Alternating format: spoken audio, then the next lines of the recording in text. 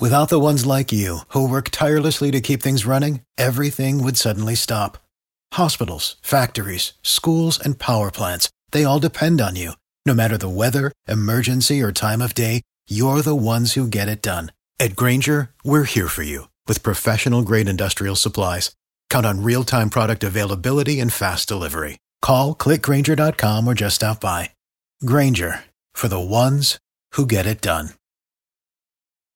Every team, every topic, everywhere. This is Believe. What's up, everybody? Welcome to Beyond the Brand Podcast. I'm your host, Evan Pabuda. I'll be joined today by our usual co-host, Alex Boudreau. We decided to drop a special episode for you guys today in lieu of the 10-year anniversary of Eric LeGrand's paralyzation injury. It's his 10th annual walk, and obviously with the circumstances going on, they decided to do a virtual walk. So we're going to put the link in the description of this episode. For those of you who don't know Eric LeGrand, he was the Rutgers football player who 10 years ago had gotten paralyzed on the field, and he's just been such an inspiration since. And his story is just incredible. And, he's been involved in so many different things since then.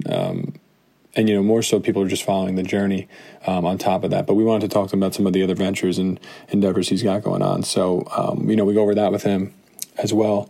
But yeah, in lieu of, like I said, the virtual walk being this weekend, we wanted to bring some awareness to it. And you can find the link in the description of the episode and sign up for a good cause. So, yeah, really excited to share this one with you. Big fan of him, huge inspiration.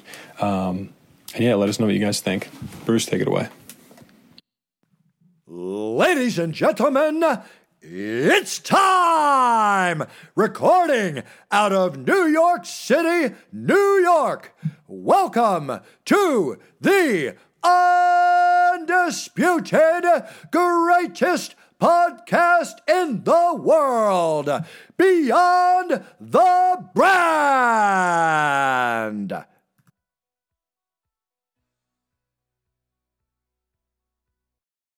Eric, again, thank you for coming on the show, man. Really appreciate it. Let's just dive into it. Tell us a little bit about your upbringing, growing up in Avenel, Woodbridge, and how you developed your love for football. Man, growing up in Avenel was one of the best things for me. I grew up in, I believe, in one of the most diverse areas in the state of New Jersey. You get a mixture of everything when you live in Avenel. I can tell you that. And my love for football became, my passion when I was 5 years old. On the side of my house, we used to have this, we had a lot more grass than we had house. Small house, a lot of grass living on the corner. So we would play football on the side of my house. And there was my two friends, Joey and Dougie, who were the same age as me. But then there was this one kid, Charlie, who was 5 years older than us. And we would play kill the man with the ball. Mm-hmm. And I was usually the only one who can every now and then juke out Charlie on the side of my house when I was 5 years old and score a touchdown. And getting that adrenaline rush at 5 years old developed me for my passion for football and maybe sign up for flag football that year. Yeah, that's awesome. And then from there, obviously, throughout high school, take me a little bit through high school football, playing at Colonia High and, the recruiting process and then the decision to go to Rutgers. Yeah, my freshman year, our middle linebacker got injured, and I got called up from freshman football to play the last 3 games on varsity, and ended up having 45 tackles in 3 games. And Rutgers was actually recruiting our crosstown rivalry, this kid by the name of Shamar Graves over at Woodbridge. And he put on the Woodbridge game film and was watching, and they said, "Who's that kid?" And the coach was like, "Yeah, he's only a freshman." And he came right over to my school and he offered me right there. He wrote on a piece of paper saying, by this day, September 1st of your junior year, which was 2006, whatever, you'll be receiving a full scholarship to Rutgers football. And, that was my journey to go to Rutgers University. Even though I was being recruited, by a lot of other schools, I remember that recruiting process very well because when I was getting recruited, it was the years when they were balling out, when Ray Rice and Mike Teal and Kenny Britt. I'm a Jersey guy, so I remember those days. Exactly. 06, 07 years. I stormed the field. I was there as a recruit. Stormed the field versus South Florida. You know, when I'm like, I live 20 minutes away from this campus. Where else am I going? Where am I going? Yeah. Did you get any other offers? Oh, yeah. Virginia, Maryland. I was recruited by Notre Dame, Florida, Miami, Florida State. I remember texting back and forth with Urban Meyer back then before he was Urban Meyer. You know, and he's texting me, telling me he's at his kid's baseball game in the Little League baseball back then. And it's crazy because it was before he started winning those national championships. Because I believe his first one was in 2008. And I remember being a recruit like 2006, 2007, just texting back and forth with him. Yeah, that's awesome. Do you still reach out to him today? No, I don't even know if he has the same number anymore. That was a Florida number. I know Coach Schiano, he keeps the same number, but I don't know if Urban kept the same number. And I remember Charlie Weiss came. I got a funny story. He came to my high school to recruit me. Charlie Weiss, at the time, was the man at Notre Dame, and comes up to he told my coach, when I get there, I don't want to see anybody. I just want to come in there, talk to you, talk to Eric, and that's it. First time he comes up in a black limo, and this kid, I remember Shami Patel, I remember I was good friends with him, was out there changing the board. It was like, you know how you change the board in front of your school about whatever events you have coming up? Yeah. And he turns around and literally goes, holy and runs up to Charlie Weiss and asks him for a picture right there. And he looks at me at the door. He goes, I'm only doing this for you. You know that. I was like, it was crazy. So was there ever any really competition? Or you just said, nah, Rutgers, they were, like you said, they were balling like close to home. You just felt like you wanted to do it. Like you wanted to stay there. Yeah, that was definitely competition. I had planned on going actually to visit Miami, Florida, and Florida State all in one visit this summer of my going into my senior year. But I remember I was talking to Coach Schiano, and we started, we were just shooting the breeze one day. And he was, where do you stand with us? We've been recruiting you since your freshman year. You know, we've had your back through this whole thing. And I was just like, you know what? You are right. You know, you guys have been through me through the SATs, getting qualified, no matter what. You guys had my back through this. And I'm like, you know what? I think I want to commit to you. I said, I think I want to commit. He goes, listen, men give their word. And when they don't go back on their word, when they commit to something, they see it through. So if you want to commit to me, we would love to have you, but I don't want to give you. And I think, I said, Coach, let me call you right back. And I was, you can imagine being a 16-year-old kid here. And I was like, so then I called my mom, and I told Mom, I think I want to commit to Rutgers. Mom, she was all for it because I said I was right here.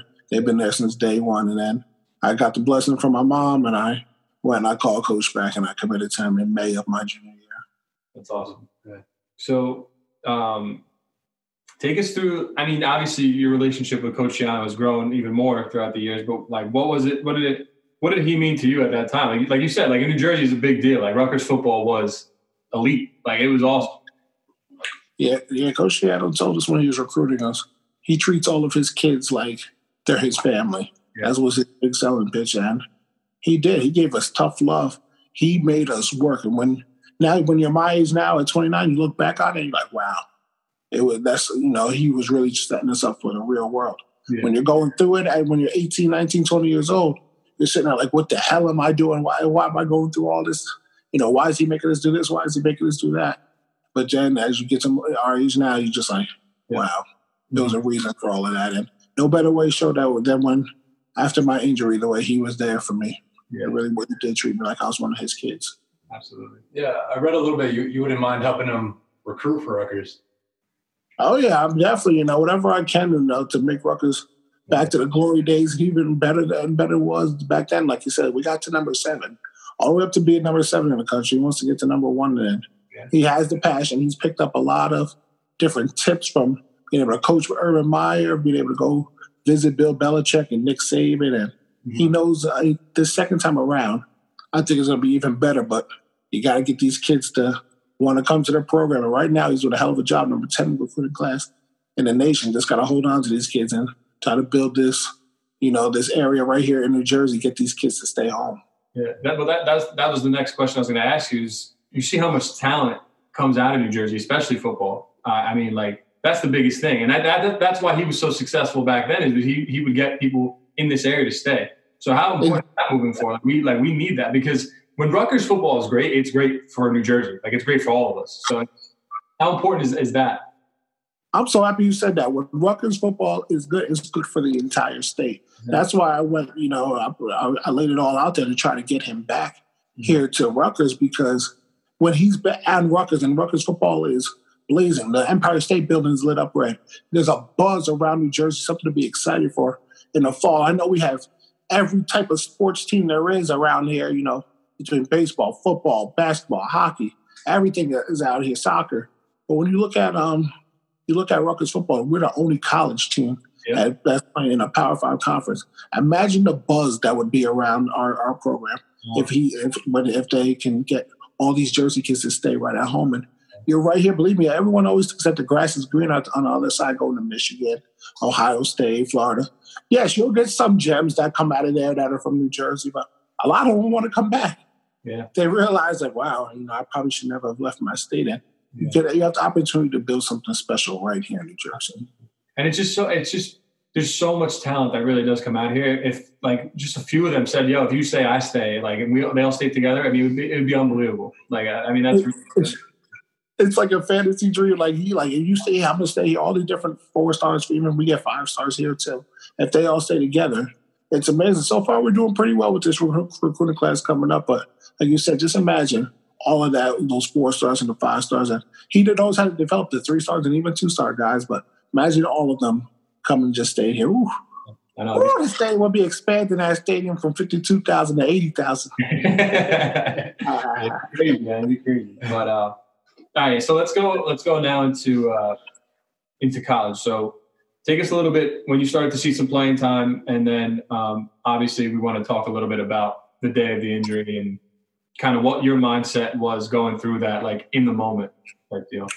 Yeah, well, I'll go into when I first got there. I'm not going to lie to you. It was a whirlwind for me, and I thought I lost the love of the game of football my freshman year because I got recruited in there to play middle linebacker. I picked number 52. I think I'm going to be the next Ray Lewis. That was my goal, my dream. And first day of training camp, I get a call up from Coach Shiano to come up to his office. I'm like, uh-oh, what'd I do? I remember I made my goal weight. My goal weight was 232 pounds. I came in at 230. It was perfect. I lost the weight that I needed to in order to get down to the play position I wanted. And first day of training camp, coach looks at me and says, "Hey, E, I think we're going to move you to nose guard." And I'm like, nose guard? I'm like, that's down in the trenches where you got to be 300 pounds and fighting against some lineman. I never played a down in my life with my hand on the ground, ever. I was always either a linebacker or a safety. They want me to play this. It was crazy. And my freshman year, it was rough. I remember I was getting thrown around and I would get put in a fire in the practices, got put with the 1s and 2s just to get some experience. And I'm not going to lie to you, I got my ass whooped. It was crazy. But then after you start to get, the hang of it, you go into that survival mode and then you start to learn, the position, and trained behavior becomes instinct. So start to learn different techniques. And I remember in the second week of the season, one of our defensive linemen at the end tears his ACL. So now I get bumped over to the second string defensive end. So now I'm learning how to play on the outside, and we go through the season. About midway through the season, our fullbacks aren't producing much. I get bumped out to fullback. Now I'm on the offensive side. It sounded like learning the plays was like a different language. Yeah. It was crazy. Then I played fullback for 2 weeks, get bumped back to defensive end for the rest of the season. Then when the season's over, I go back to nose guard. I'm not gonna lie to you guys. I was like, what is going on? This was not my plan at all. So meeting with coach. After the season was over, I said, "Coach, what's going on? You put me here, playing me there, blah, blah, blah, this and that." He goes, "Listen, B, you think I would have put you out there if we didn't trust you to get the job done? Sometimes you're going to realize you're going to have to sacrifice the love and what your plan was for the betterment of the team and have the confidence that we believe in you to go do all these different things. Mm-hmm. We trusted you. We put you out there in real game time at every one of these positions to go get the job done. You think I'm throwing you out there if you weren't ready yet? I trust you to be a leader of your class and amongst this team one day. So you got to go out there, and sometimes you're going to have to sacrifice." And I was sitting there like, "You're right, coach. You're right." And that's one of my core values I live my life by. Sometimes love is sacrifice. The love of the game of football for me, which I thought was going to be something else, I had to sacrifice so much more, in order to put the team in the right position. Absolutely. Yeah, because no matter what position you are, you could be second string, third string, bench. Everyone still has a role on the team. Everyone's got a role. You know, You have your role, exactly. You have your role. You find your way through that, and you work your way up to get into a better position where you can, like I said, want to be the leader of the team. and your whole freshman class too. In high school, they were all the stars, and once they come into college, it's kind of like a wake up call. And how you respond to it. You're at the bottom of the totem pole again. You gotta earn your stripes, kind of thing. But, Only 3 of us from my recruiting class played right away. The rest of those 25, I believe, in our class, other 22 kids redshirted. So, you know what I mean? You just talk about working your way up from the bottom, and I was one of the 3 that didn't redshirt. Yeah, and a lot of kids quit too. Tied that to my roommate from here. Quit. Yep, they quit. They go on. This is not for me. This wasn't my plan. They give up. When adversity hits, man, it really tests all of us. It really tests on how much you can handle and what you can push through. Exactly. Absolutely. Sorry. So take us now to the day of the injury, October 16th. It was 2010, I believe, right? Yep. Take us through that day. Your mindset when all that was happening. Like in that moment. Yeah, that day that changed my life. I did my regular routine like I always do. I remember talking to the cat that every pregame I would go out and play catch with one of my teammates before the game and do a little work on the pads, on the goalposts and whatnot. And that game we had a camera crew that was there because we were at MetLife Stadium. Mm-hmm. And I remember just talking to the camera, and that was like the last time I was on film. Besides playing the game. Mm-hmm. Without, before my injury, up on my feet walking again. So every time I see that, it's like, wow, like that was the last time I was up on my feet. But yeah, we had just tied the game up 17-17 in the fourth quarter versus the Army Black Knights. We came back. And I remember running down on that kickoff saying, I want to make a big play for my team. I want to get everyone fired up, get a quick 3 and out, get our offense back on the field and score and win the game. Mm-hmm. That kickoff, I was facing a double team that game, which means 2 guys came to block me. But that particular kickoff, I was able to get right through the 2 guys. So I had a good 30, 40-yard head start on this guy. I'm going to make this tackle on now. And I remember the guys were behind me, so I'm running as fast as I can. And I said, this is going to be a big collision. Do I want to use my head or do I want to use my shoulder? And if you ever played football before, if you're going to tackle with your head, if the coach always say you see what you hit, you keep your head up. I said, this is going to be a big collision. I don't want my head to be in it at all. I'm going to use my shoulder on this play. So I went down there to make the tackle, and my teammate got down there a half a second before I did. And he dove at the guy's legs. And when he dove at the guy's legs, he got tripped up and his body twirled in the air. I put my head down thinking it wasn't going to be the tackle at all. But when his body twirled in the air, it changed the angle, and the crown of my head went right into the back of his shoulder blade. I remember hearing boom, and I hit the ground, and the crowd was like, ooh. I tried to get up to celebrate. And the first person that comes over to me, you see Deron Harmon, who plays with the Patriots. He looks down at me like, let's go, E. And then my eyes were just bulging out of my head. And the last thing I felt was my heels hitting the ground. And then I was trying to spit my mouthpiece out when I was pushing it on my tongue. And then they waved over to the trainers. And the trainers get out to me. They go, E, is it your head or your neck? And I said, I can't breathe. It sounded just like that. I can't breathe. And they're like, can you feel this? Can you feel that? And I'm like, I can't breathe. From there, Coach Shiano comes out, he looks down at me, he goes, E, you have to pray right now. And honestly, when he said that to me, I thought my life was over. And I'm like, you know what? I can't move, I can't breathe, and now my coaches tell me to pray. At one point, I closed my eyes and I said, God, take me at ease. But as nothing happened, I was still praying for gas with everything that happened. They put the cart under me. And when they put the cart under me and went to lift me up, put the board under me to lift me up onto the cart, somehow I caught a gasp of air. So I said, you know what? I just knocked the wind out of myself, because that's exactly what it felt like. You know when you knock the wind out of yourself? Mm-hmm. Exactly what it felt like. And I remember getting carted off the field, went to give that thumbs up, and felt like the weight of the entire world was on my hand. Couldn't move it. And see my mom and my sister in the end zone. I told them I'm going to be okay. And they put an oxygen mask on me when I get into the ambulance. I went to take that deep breath in, like, I went to take a deep breath in, and nothing happened. Could not exhale the air. And I remember just blacking out and passing out right there in the ambulance. Oh, jeez. And then, so when was the next thing you remember? Just being in the hospital? Like, how was it, like, later that day? Was it the next day? Like, what was it? There's 3 things I remember. When I remember first getting to the hospital and getting carted down the hallway. Like in a movie scene when you're looking up at the lights, that junk is real. It is real. Getting carted down the hallway and you're looking up at the lights and it's like, boom, boom, boom, boom. It's real. That definitely happened to me. Then I remember I blacked out. I woke up and I was in a room with a bunch of doctors, but it sounded like they were speaking a different language. Boom, I black out. I wake up one more time and I'm in a room with just a bunch of monitors and sounds going off by myself.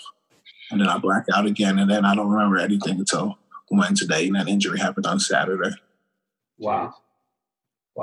And then, so by that Wednesday, what becomes your thought process? Because that's such an overwhelming thing to take in. You finally starting to come back to reality, realizing the magnitude of the situation of what just happened. What was your first thought? What was your first thing? When I remember just coming to on Wednesday, I remember looking up and my whole room was now decorated by my mom and family with posters and jerseys and helmets and all these things that people were sending in to me, and all these letters that were in my room in a garbage bag full of letters from people. So I'm looking around as much as I can at the time, moving my neck. And, my family was there, so I was happy to see them. And where everyone started to come around, then my friends started to come. So these are people that my of close friends, but people from middle school and high school I haven't seen in a long time were starting to come and visit me. So immediately I'm just like, hey, how you guys doing? You haven't seen you guys in a while, and I'm trying to have a conversation with them. It took my mind right away from everything that was going on, because I was seeing people that I hadn't seen in such a long time. So, I feel like you got so much to catch up on, and it was just a rotating door of people coming in until I was just tired and I couldn't take it anymore. So that immediate positivity that came into my mind, when everyone came in there, they were like, you're going to be fine. Everything's going to be okay. It's kind of like when you're in that situation, it's like, all right, I'm going to be all right. I'm going to get through this. We're going to all get through this together. Little did I know that most of them, when they left, after seeing tubes coming out of me every which way, neck brace, can't move, I heard that, they told me later on that they were bawling their eyes out and crying. No one ever showed that emotion in front of me. Everybody was positive. And my mom said, I found out later that my mom said, whoever goes in that room this season has to be positive. And that came because of the night of the surgery. I kind of remember this and I kind of don't, but after they told my mom that I fractured my C3, C4 vertebrae, I'll never walk again, I'll never breathe on my own, I'll never eat solid foods, never do this and that, and they're hoping I'm strong enough to make it through this extensive surgery. My mom was devastated after hearing that news, and they let me see her before I went into surgery. And I guess the adrenaline was still going from the game, and I kind of remember this, but not really. But they let me see it. My mom said the first 3 words I said to her was, "I'll be back." And when she heard that, she said, "This man is fighting already. We got to fight for him, and whoever sees him better have a positive outlook." And that jump-started everything. That's unbelievable. Obviously, but you've been such an inspiration to so many people, and it's incredible. So take us a little bit now. We're going to get into a lot of stuff you're doing now, but take us a little bit through, that recovery process and how, Coach Schiano was visiting you a lot, and obviously you got a lot of support, like you mentioned, but take us through that, you're still in the recovery process, but how you made steps over the last 10 years and how important Coach Schiano has been to you in these past 10 years. Yeah, it was tough in the very beginning because you go from being this big Division I college football player to now having all these nurses and nurses' aides relying on them to take care of you and do this. You can't move, you can't breathe, you're hooked up to every tube which way, and just your life is flipped and turned upside down. You have to learn to trust other people. And Coach Schiano, man, he was a rock. Finally, my mom didn't sleep for the first probably 4 or 5 days, and finally she needed to go and get some rest, so they got her a hotel that was right next to the hospital. And after everyone would leave, after they came and visit throughout the day, it would be my mom, my sister, and my aunt there, and they would have to go get some rest. Coach Schiano would come that first week and a half, 2 weeks, every night, and he would relieve my mom around 11 p.m., and he would sit in my room until about 2 a.m. in the morning, just sitting there on the computer, just breaking down film. But he wanted to make sure somebody was there with me. And I can't thank him enough for that, because those terrors of the night, they're real. I'm not going to lie. I probably didn't sleep at night at all, which is why I was falling asleep so much during the day.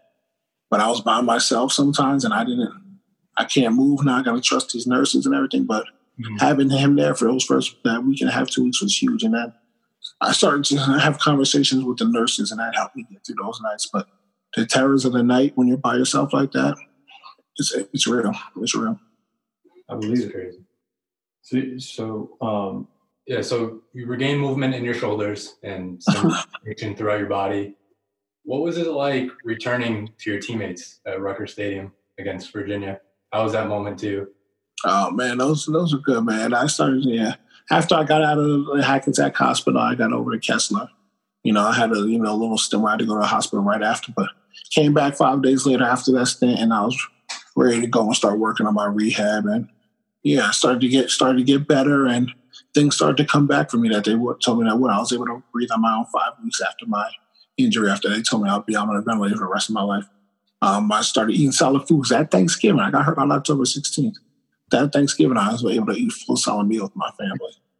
Then I remember during the Super Bowl party I had that year, so it was February 2011. We were having it up at Kessler, and I remember I moved my shoulder just a little bit. So now you see me, I'm moving around, dancing, all this stuff. So things started to come back for me, and I started to get confidence in and whatnot. And I remember that game finally when I got home and everything, and everyone's like, the Rutgers fans are going to want to see you eat. Like they're going to want you to be a part of this season somehow, because it was the following year. Yeah. And I remember looking at when the schedule came out, I'm like, let me pick a good game. Like I got to make this impactful. And I saw we played West Virginia at home, and we've always struggled versus West Virginia. So I'm like, you know what? That's going to be the game that I come out the tunnel. And of course, October 29th, 2011 comes rolling around, and we get 5 feet of snow overnight for the West Virginia game. And I wake up that morning, and everyone's like, and a lot of people don't know with my injury, I can't regulate my temperature anymore. So I'm always cold. I get very cold very easily. And in the summertime, I don't sweat anymore. So I can overheat real easy. I can legit cook myself. And I get it from the dysreflexia from a spinal cord injury. If I get too hot, I won't be able to cool myself down. I could die. Wow. Yeah, so it's crazy. So, but like I said, most of the time I'm cold. Always cold. So they're like, you're going to do this right now? I said, you know what? All the adversity I've been through over this past year, I promised the fans, I promised everyone I was going to do it. Let me go out there and I'm going to show them that, through it all, even a snowstorm, it's not going to stop me, not going to hold me back. Or again, get out the van, and I was like, damn, what the hell am I doing right now? Yeah. It is blizzard. I'm freezing cold. And then I go into the tunnel, and I'm waiting there with the security, waiting for my team to come down. And all of a sudden, you start hearing, let's go, like a pie, and the echoes there, the team got in. And I don't know but the adrenaline just took over. It took over. And I see my teammates, my roommates, everyone coming down the tunnel dressed in the all black. I got hyped. I'm like, I wanted to play. I'm like, this is awesome. Like, let's go. Like, I'm ready to go out there and play.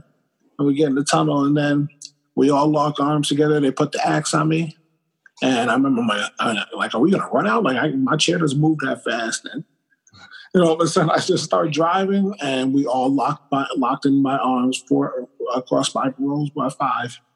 And one of the coolest moments of my life. And I remember we got to the end of by the sideline, and Coach Shannon brings it up on me. And he said a prayer. He said, God, protect this man and heal his body back to 100%. E, we love you. Let's go chop. Amen. And then we said, family on 3, 1, 2, 3. Family. And I remember I saw my roommate from my freshman year, Brandon Jones, losing it, just bawling his eyes out. And then our middle linebacker, Steve Harness, bawling his eyes out. And that's the only moment I've been in front of Rutgers where I was just like, I got the frog in my throat. And I said, I got to get off this field. I'm about to bawl my eyes out. And I drove off into the tunnel. And let's just say I didn't get warm until 5 a.m. that next morning. It was ridiculous. Jeez, that's amazing. But it was worth it. It was worth it, as you see in Sports Illustrated. No, yeah. I mean, like I said, I'm a Jersey guy, so I remember when all this was going on. Like, I mean, just like I said, the magnitude around it, and then like you take it, people can take it 2 ways, right? Like the situation, that you're in, they can look at it 1 or 2 ways. They can just kind of take it and do it, but like you wanted to better yourself. You know you're going to get back to 100% one day. Like you made a career. You want to be a broadcaster. You went back and finished school. You know, you're a speaker. Like, you're doing so many amazing things. It's incredible to see. So transitioning now, kind of take us through some of the stuff you've been up to now. I remember we chatted about a month ago. We were going to try and do this before all this whole pandemic, but you had a lot of things in the works, a lot of things coming up. So kind of take us through some stuff you got going on now. Yeah, it's been fun being a motivational speaker, sports broadcaster, founder of my foundation, Team LeGrand, of the Christopher and Dana Reed Foundation. And yeah, all around, just trying to be an all-around entrepreneur, just so many different ideas just to be creative and be around people. And COVID-19 has, let's say, put a damper on a lot of that, but it's not going to hold us down. And it's definitely not going to hold me down. I'm going to find my way to bounce back. But yeah, I had a bunch of, my plan was to launch a Believe 2020 plan, where for my foundation, we wanted to raise $1 million in honor of my 10-year anniversary that's coming up in October. For 10 years of fighting paralysis strong. Yeah. Obviously, you know, everything has put a damper on our events and stuff, but we'll bounce back, and we're going to be doing some virtual events. We're going to have a virtual 5K walk run for people that just want to do it around their neighborhood, virtual Zumba event. Yeah, we're going to do some stuff with eCleanBro, who I'm working with as well, and try to donate some meals to hospitals. So we got a lot of stuff in the range for Team LeGrand, and for me and with just myself.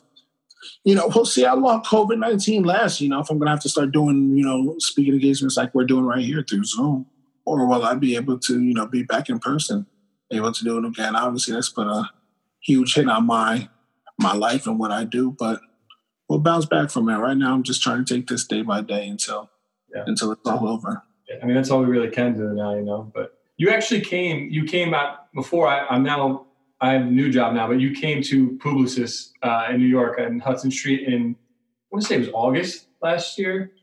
Yeah. And you came and spoke to my company. I remember that. Wait, you were there? I was at Publicis, yeah. Yeah, they do a lot of work with the Reed Foundation, and we set up a meeting when I came up there, and I spoke in front of you guys. Yeah, I had a good time with you guys. I remember that very well. Yeah. I went to, so I worked there, and then I just recently started working for VaynerMedia, the Sasha Group of VaynerMedia. Okay, so I remember you guys were that building where you look down, you can see like the wall design and all the street art, right? Yeah, it's a cool building. Yeah, I remember that very, very well. Wow. Yeah. Wow, small world. Yeah. So, and then so tell us a little bit more, like, of things like your other plans and things you got going on, like. You know, do you have anything in the works as far as like, has anyone reached out to you about maybe like making a movie about your life or things like that? I mean, I'm sure you've got so many inquiries in different avenues, but. Yeah, I was actually in the middle, before all this started, planning a kind of a documentary on my life and things I'm doing now and what now we were going to do, partner up with this company. We'll see if it's going to work. I don't even know if I can say this, but I'm going to say it anyway. Shoe Palace. You know, it's I'm based out of California, San Francisco, California, but they wanted to do something in that realm of, you know, a documentary through their platforms and stuff. And yeah, obviously now we can't do none of that, but yeah, I'm sure that'll be in the work afterwards, and we'll maybe be able to even talk about how we got through this. So, you know, more stuff is building for my story, but the biggest plan that I was actually working on, besides the Believe 2020 campaign, was a leadership summit that I was going to have at Rutgers over at the RAC, where I was going to have a business seminar for all different types of workers, whether if you're an entrepreneur. I was going to have speakers like eCleanBro and the CEO Jamie come on and speak with his wife. I was going to have a corporate panel where the corporate world can come in and learn different techniques on how to navigate through the corporate world, dealing with crises, all that type of stuff. Then I was going to speak on the mentality, having the right mindset going into the workplace. Mm-hmm. And then my coach, Shiano, was going to be at the end and bring down the house with a leadership speak. And then we were going to have a nice networking VIP event afterwards. And yeah, get a lot of people involved. It was supposed to be a lot of fun. But you should. It's not going to hold us back. We'll be back. Yeah, absolutely. You should honestly reach out to Gary Vaynerchuk, because he's a Jersey guy, and I know Gary. I've been up there. I've been up there once when I had a meeting with him. Man, Gary's good people. So see, if I get him up there, that'd be crazy. I'm sure he would do it. He's a Jersey guy. Like I'm sure he would do it. Edison, man, he legit grew 15 minutes away from me. Yeah. No, it's awesome, man. I mean, what you're doing is incredible, and I'm a big fan, and I really appreciate you coming on the show too, man. It means a lot. But yeah, man. So tell us a little bit before we let you go. Just tell us a little bit too about, like, we chop it up so we can move things around. Tell us a little bit about right now the rehab process, like how often you're doing things, and progress of how far you've come in the last 10 years. Yeah, I go to rehab now like you guys go to the gym. Mm-hmm. I keep my body in shape. I've healed to a healthy way where I can move my shoulders around. I can stay active and things of that nature. So I go to therapy to keep my arms strong and my body strong. I'm leaning myself forward, moving around, doing different weighted exercises from my upper body, and then they hook up stems to my arm where they put those stem pads on, and then they ride the arm bike for me. They put them on my legs, and they ride the leg back where they're contracting the muscles for me to keep those muscles strong, keep the blood flowing, keep your bones strong. When I stand in the standing frame, it's very hard for me to stand out because when I stand up, I can get very dizzy because of my injury.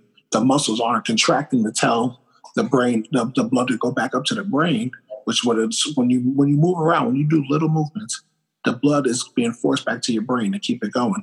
When you're paralyzed, nothing is contracting when you stand up. Mm-hmm. So the blood just drops out of your brain. And you ever get up out of bed too fast and you get lightheaded? Like, well, just imagine that feeling when you're standing up now there. Sometimes some days are better than others, man. What happened to him like last week, 2 weeks ago? He stood up too fast. He fell. I'm like, oh, you're right. Literally collapsed. It was the crazy. Yeah. So that's when you see me on my Instagram and stuff standing in the standing frame, depending on the day. Some days I can be up there an hour and be fine. Or some days I'm up there for 2 minutes and I'm like, yo, go down right now because I'm about to pass out. It's a scary feeling. Yeah, really scary. Yeah.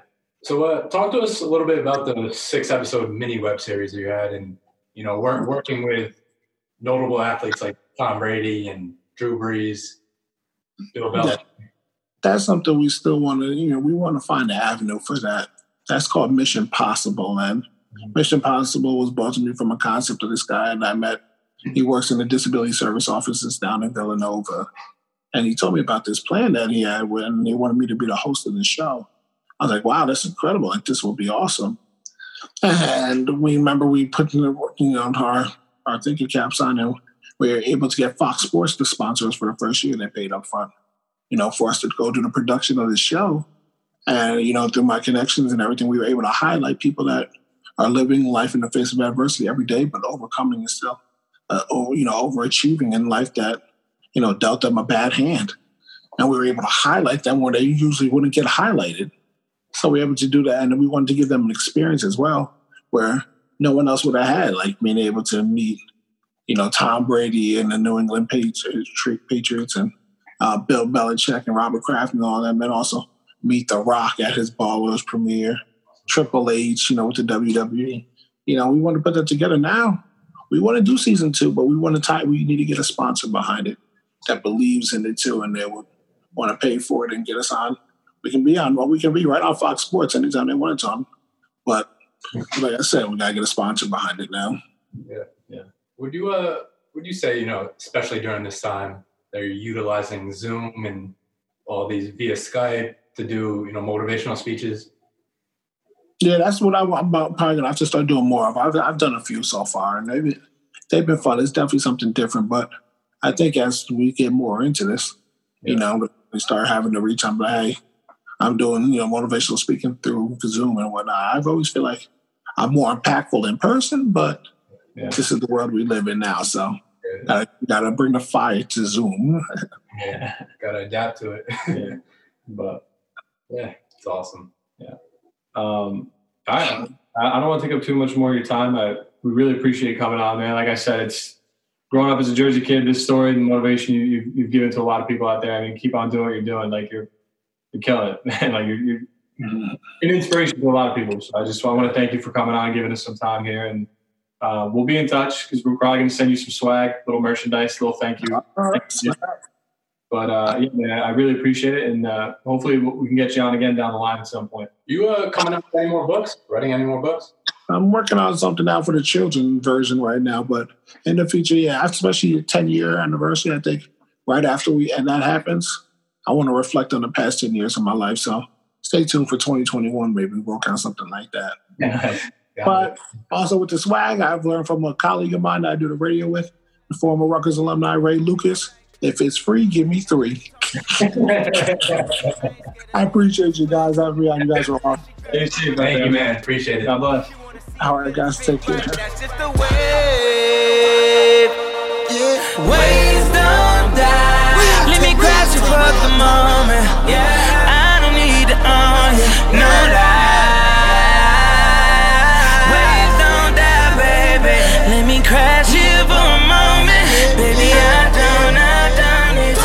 Sun don't shine in the shade. Bird can't fly in the cage. Without the ones like you, who work tirelessly to keep things running, everything would suddenly stop. Hospitals, factories, schools, and power plants, they all depend on you. No matter the weather, emergency, or time of day, you're the ones who get it done. At Grainger, we're here for you with professional-grade industrial supplies. Count on real-time product availability and fast delivery. Call, click Grainger.com, or just stop by. Grainger, for the ones who get it done.